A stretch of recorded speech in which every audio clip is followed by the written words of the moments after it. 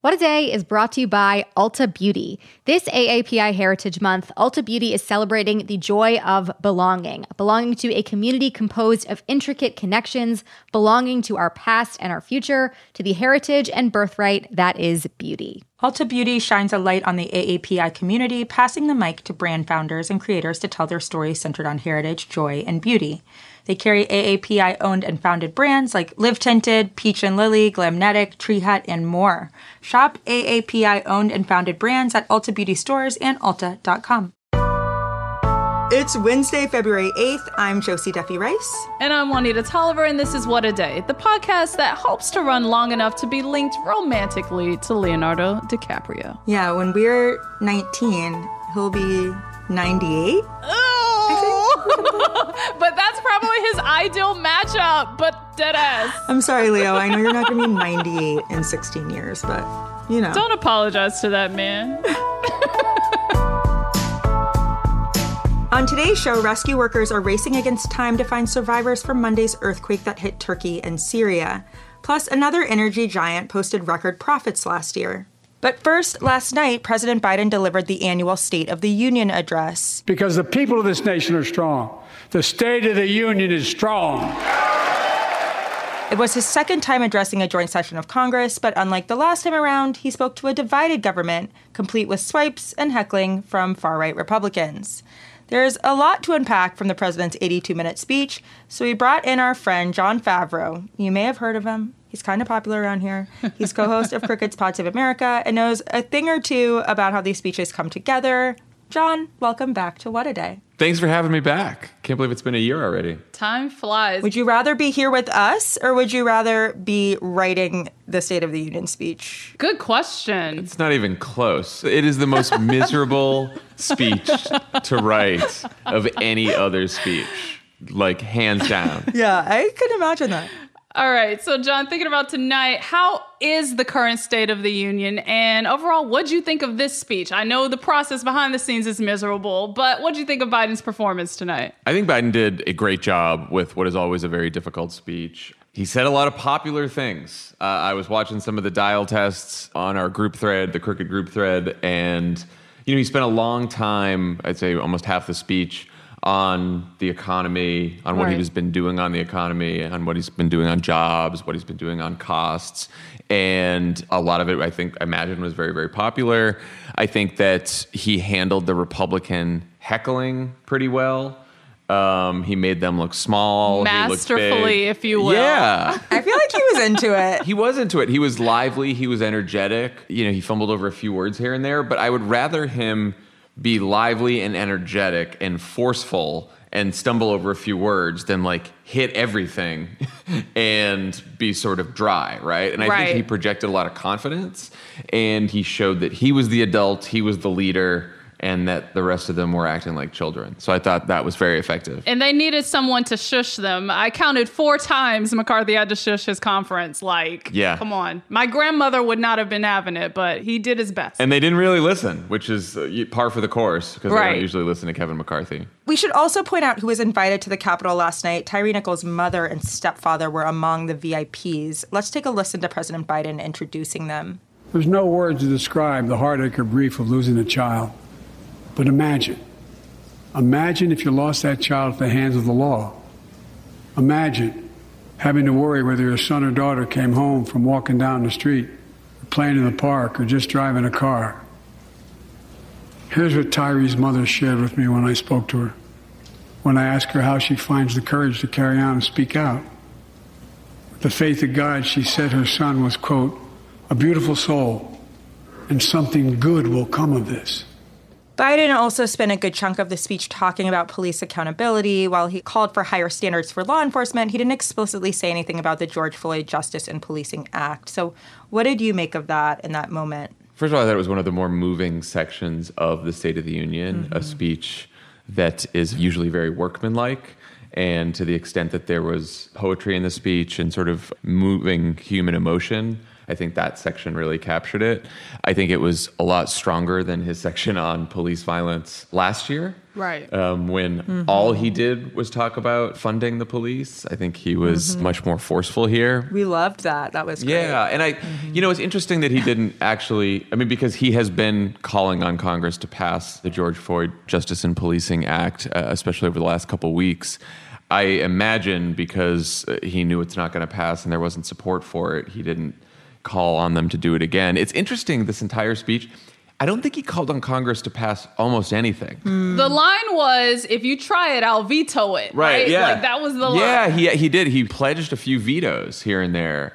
And he sort of laid out the stakes of the debt limit fight and talked about that. But I think it was a realization that he's not getting any legislation passed these next 2 years because of the Republican House. Yeah. And I do want to touch on the humanity you just mentioned, too, because when he talked about the talk that most Black and brown parents have to give their children, I don't think I've ever heard a president talk through that talk. Have you, Josie? Obama did, and his approval ratings dropped drastically. It was nice to hear it, I think, from a white president, frankly. He's standing up there as someone who's lost a child, talking to another parent who's lost a child, which is obviously not a club anybody wants to join. I just was thinking about the connection between the two of them. Right. Obviously, it's a very different way that they lost their children, but there's no way to get past that tragedy. Right. I would love to go back to that masterful, unscripted move where Biden put his mental agility on full display. He managed to flip from Republicans booing and heckling him into getting some degree of unanimity on taking Social Security and Medicare off the table in the debt ceiling fight. And I want to know what your reaction to that moment was, because it was giving part troll and part master negotiator, right? So what was your reaction there? And what do you think it means when it comes to resolving the issue around the debt limit? Yeah, I think he very deftly exposed sort of the pickle that Republicans are in on this issue, because a number of them have proposed Medicare and Social Security cuts, and those who haven't proposed Medicare and Social Security cuts, it's going to be hard to balance the budget like they've said that they wanted to do without touching Social Security and Medicare. I think that my view on this is that Republicans have looked at enough polling to know that Medicare and Social Security cuts are not popular, not just with the American people, but even with their voters, even with most Republican voters. But when has polling stopped them, right, John? yeah, Come no. on. We've seen the numbers on plenty of issues. I think that what they will try to do is to make deep cuts to discretionary spending, right? Which is all the spending that's not defense, not Social Security, not Medicaid, everything else. And look, those cuts would be painful and destructive enough. And I think that what Biden's trying to do is sort of smoke them out, because what they're going to try to do is just say that we're spending too much money, we just want to make cuts, but not specify the cuts. And anytime they actually start specifying the cuts, they know it's going to be very unpopular. Right. So he's now got them to say no to Social Security and Medicare, and then we'll see what's next. There's still education, healthcare funding, everything from food safety to airports. It's a lot of stuff that they're going to have to cut if they want to balance the budget that's going to be extremely unpopular. Right. Right. Related to this question about the economy, Biden also had to once again do the difficult job of communicating where we are with inflation in the economy. And based on recent polling, there does seem to be a gap between the pretty historic gains that the administration is making and what people are feeling in real time.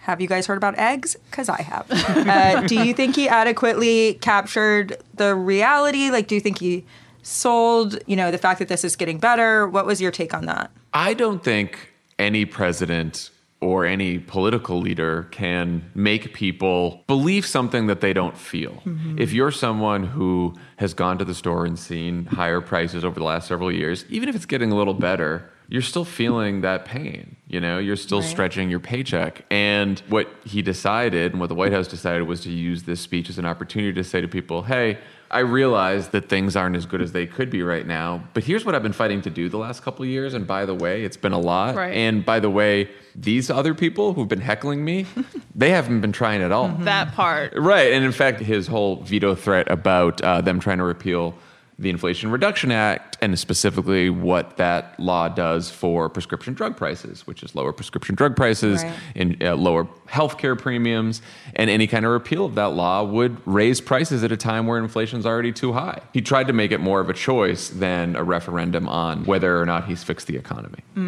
And from my vantage point, another use of this speech was a potential re-election campaign speech vibe, right? Like I was getting that energy because a primary theme here that the president kept repeating was that, look, they've done a lot. There's still more work to be done. And now it's time to, quote, finish the job. That sounds like a 2024 campaign slogan to me. I want your reactions to that. It's funny you said that because my dad texted me halfway through the speech and said the exact same thing you just did. He's like, I think that's the slogan right there. It's not a bad one, right? Because it's not claiming full victory, which he can't do. But what he's saying is, we've made some progress. And if you elect me, I'll make more. And if you elect the other party, then, we're going to go backwards. Mm-hmm. Because it's about that contrast, right? Like that's what it comes back to, drawing that contrast with Republicans. Yeah, exactly.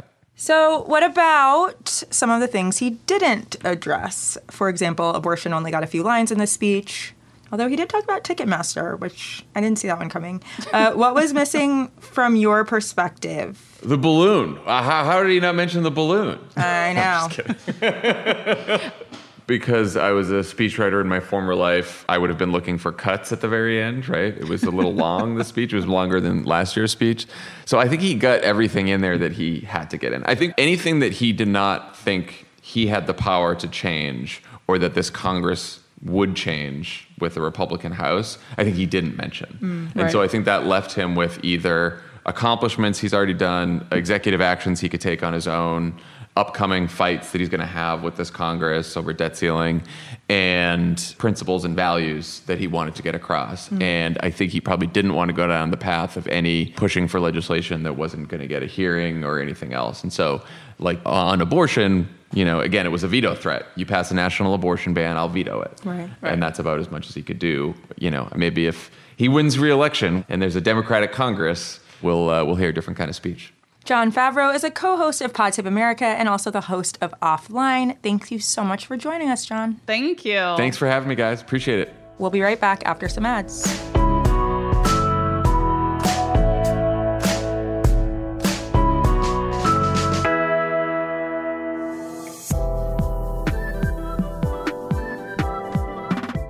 What A Day is brought to you by Books. This Mother's Day, give mom her flowers. She absolutely deserves the best, and that's why you should send her farm fresh flowers from Books. That's short for bouquets. Books has modern designs and unique flowers you can't find anywhere else, and with 20% off, you can send some to mom, your wife, your auntie, even your granny, okay? Anyone who deserves flowers in your life. It doesn't have to be holiday specific. You get flowers, you're getting flowers, everyone's getting flowers. Go to Books.com and use promo code WAD for 25% off. That is BOUQS.com, promo code WAD, Books, promo code WAD. What A Day is brought to you by Fast Growing Trees. Fast Growing Trees is the biggest online nursery in the U.S., with more than 10,000 different kinds of plants and over 2 million happy customers. They have everything you could possibly want, like fruit trees, palm trees, evergreens, houseplants, and so much more. Plus, Fast Growing Trees makes it easy to order online, and your plants are shipped directly to your door in 1 to 2 days. And along with their 30-day Alive and Thrive guarantee, they offer free plant consultation forever. We love Fast Growing Trees here. I keep telling you that the mini plants that I've gotten from these folks are yet hanging on. And that's not because I have a green thumb, okay? This spring, Fast Growing Trees, they have the best deals online, up to half off on select plants and other deals. And listeners to our show get an additional 15% off their first purchase when using the code WAD at checkout. That's an additional 15% off at fastgrowingtrees.com using the code WAD at checkout. Fastgrowingtrees.com, code WAD. Offer is valid for a limited time. Terms and conditions may apply. This show is sponsored by BetterHelp. Therapy is a safe space to get things off your chest and to work through whatever's weighing you down. If you're thinking of starting therapy, give BetterHelp a try. It's entirely online and designed to be convenient, flexible, and suited to your schedule. Just fill out a brief questionnaire to get matched with a licensed therapist and switch therapists anytime for no additional charge. Therapy is great for, you know that thing that just is like sitting on your shoulder, you can't get over it, and you just sometimes need somebody to talk through it with. Therapy can be helpful for that, you all, okay? You got to get it off your chest, And you can do that with BetterHelp. So visit betterhelp.com/WAD today to get 10% off your first month. That's 10% off your first month at BetterHelp, HELP.com/WAD. Let's get to some headlines. Headlines. As of our record time of 9 p.m. Eastern, the death toll from the earthquake that struck Turkey and Syria has now reached over 7,700 people. Tens of thousands more are still missing, as rescue workers in both countries have been working in freezing cold temperatures to find survivors amid the rubble. Turkey's president has declared a 3-month state of emergency for the 10 provinces affected by the series of quakes. New reporting from the Associated Press has found that in the years before Tyree Nichols' fatal beating, the Memphis Police Department has struggled to hire and properly train new officers. Of the 5 former officers who have been charged in his death, 2 of them only had a few years of experience. None of them had been on the force for longer than 6 years.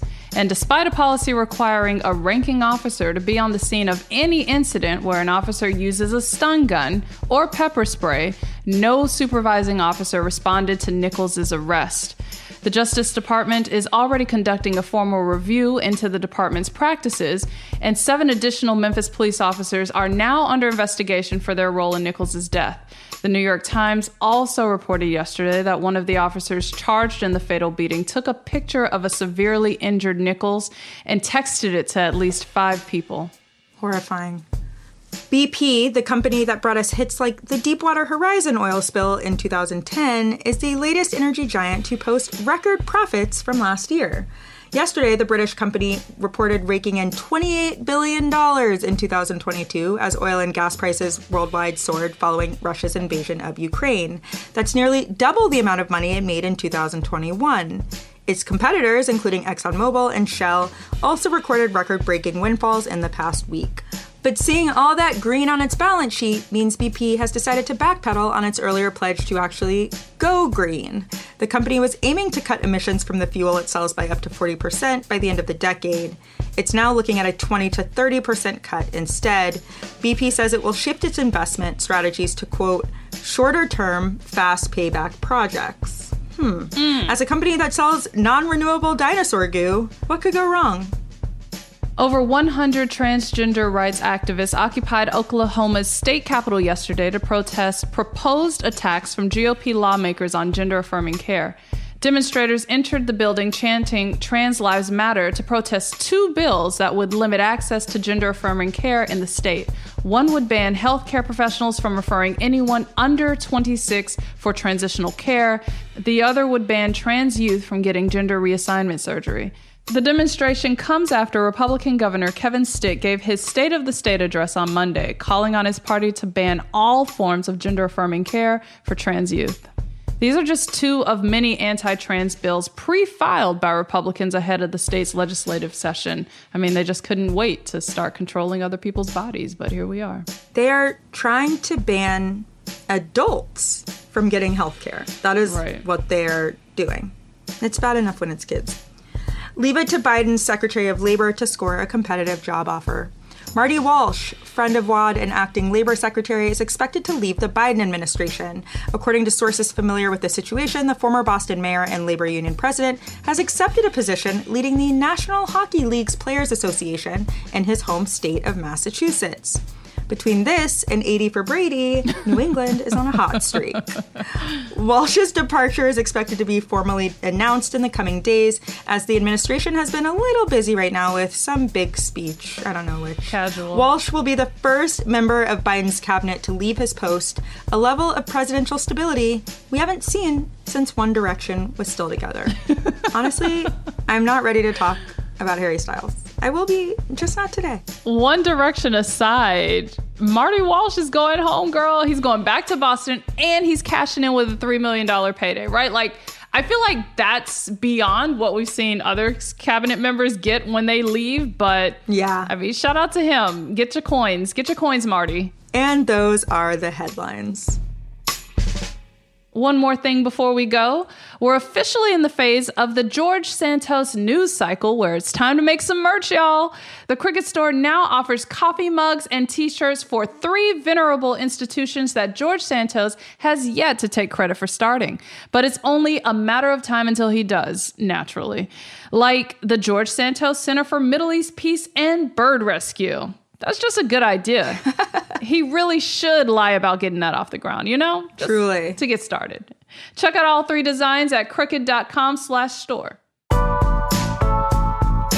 That is all for today. If you like the show, make sure you subscribe, leave a review, write your rebuttal to the rebuttal, and tell your friends to listen. And if you're into reading and not just the prerequisite skills for the Secretary of Labor gig like me, What a Day is also a nightly newsletter. Check it out and subscribe at crooked.com/subscribe. I'm Juanita Tolliver. I'm Josie Duffy Rice. And consider the union stated.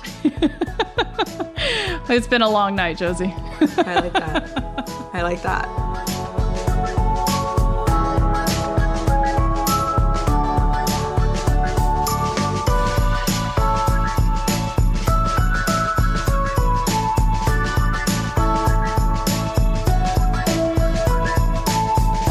What a Day is a production of Crooked Media. It's recorded and mixed by Bill Lance. Jazzy Marine and Raven Yamamoto are our associate producers. Our head writer is Jossie Kaufman, and our executive producer is Lita Martinez. Our theme music is by Colin Gilliard and Kashaka.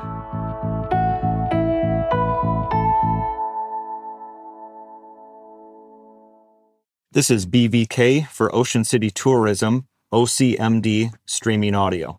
On March 11th, 2024, the title of the spot is STSA Leisure Summer.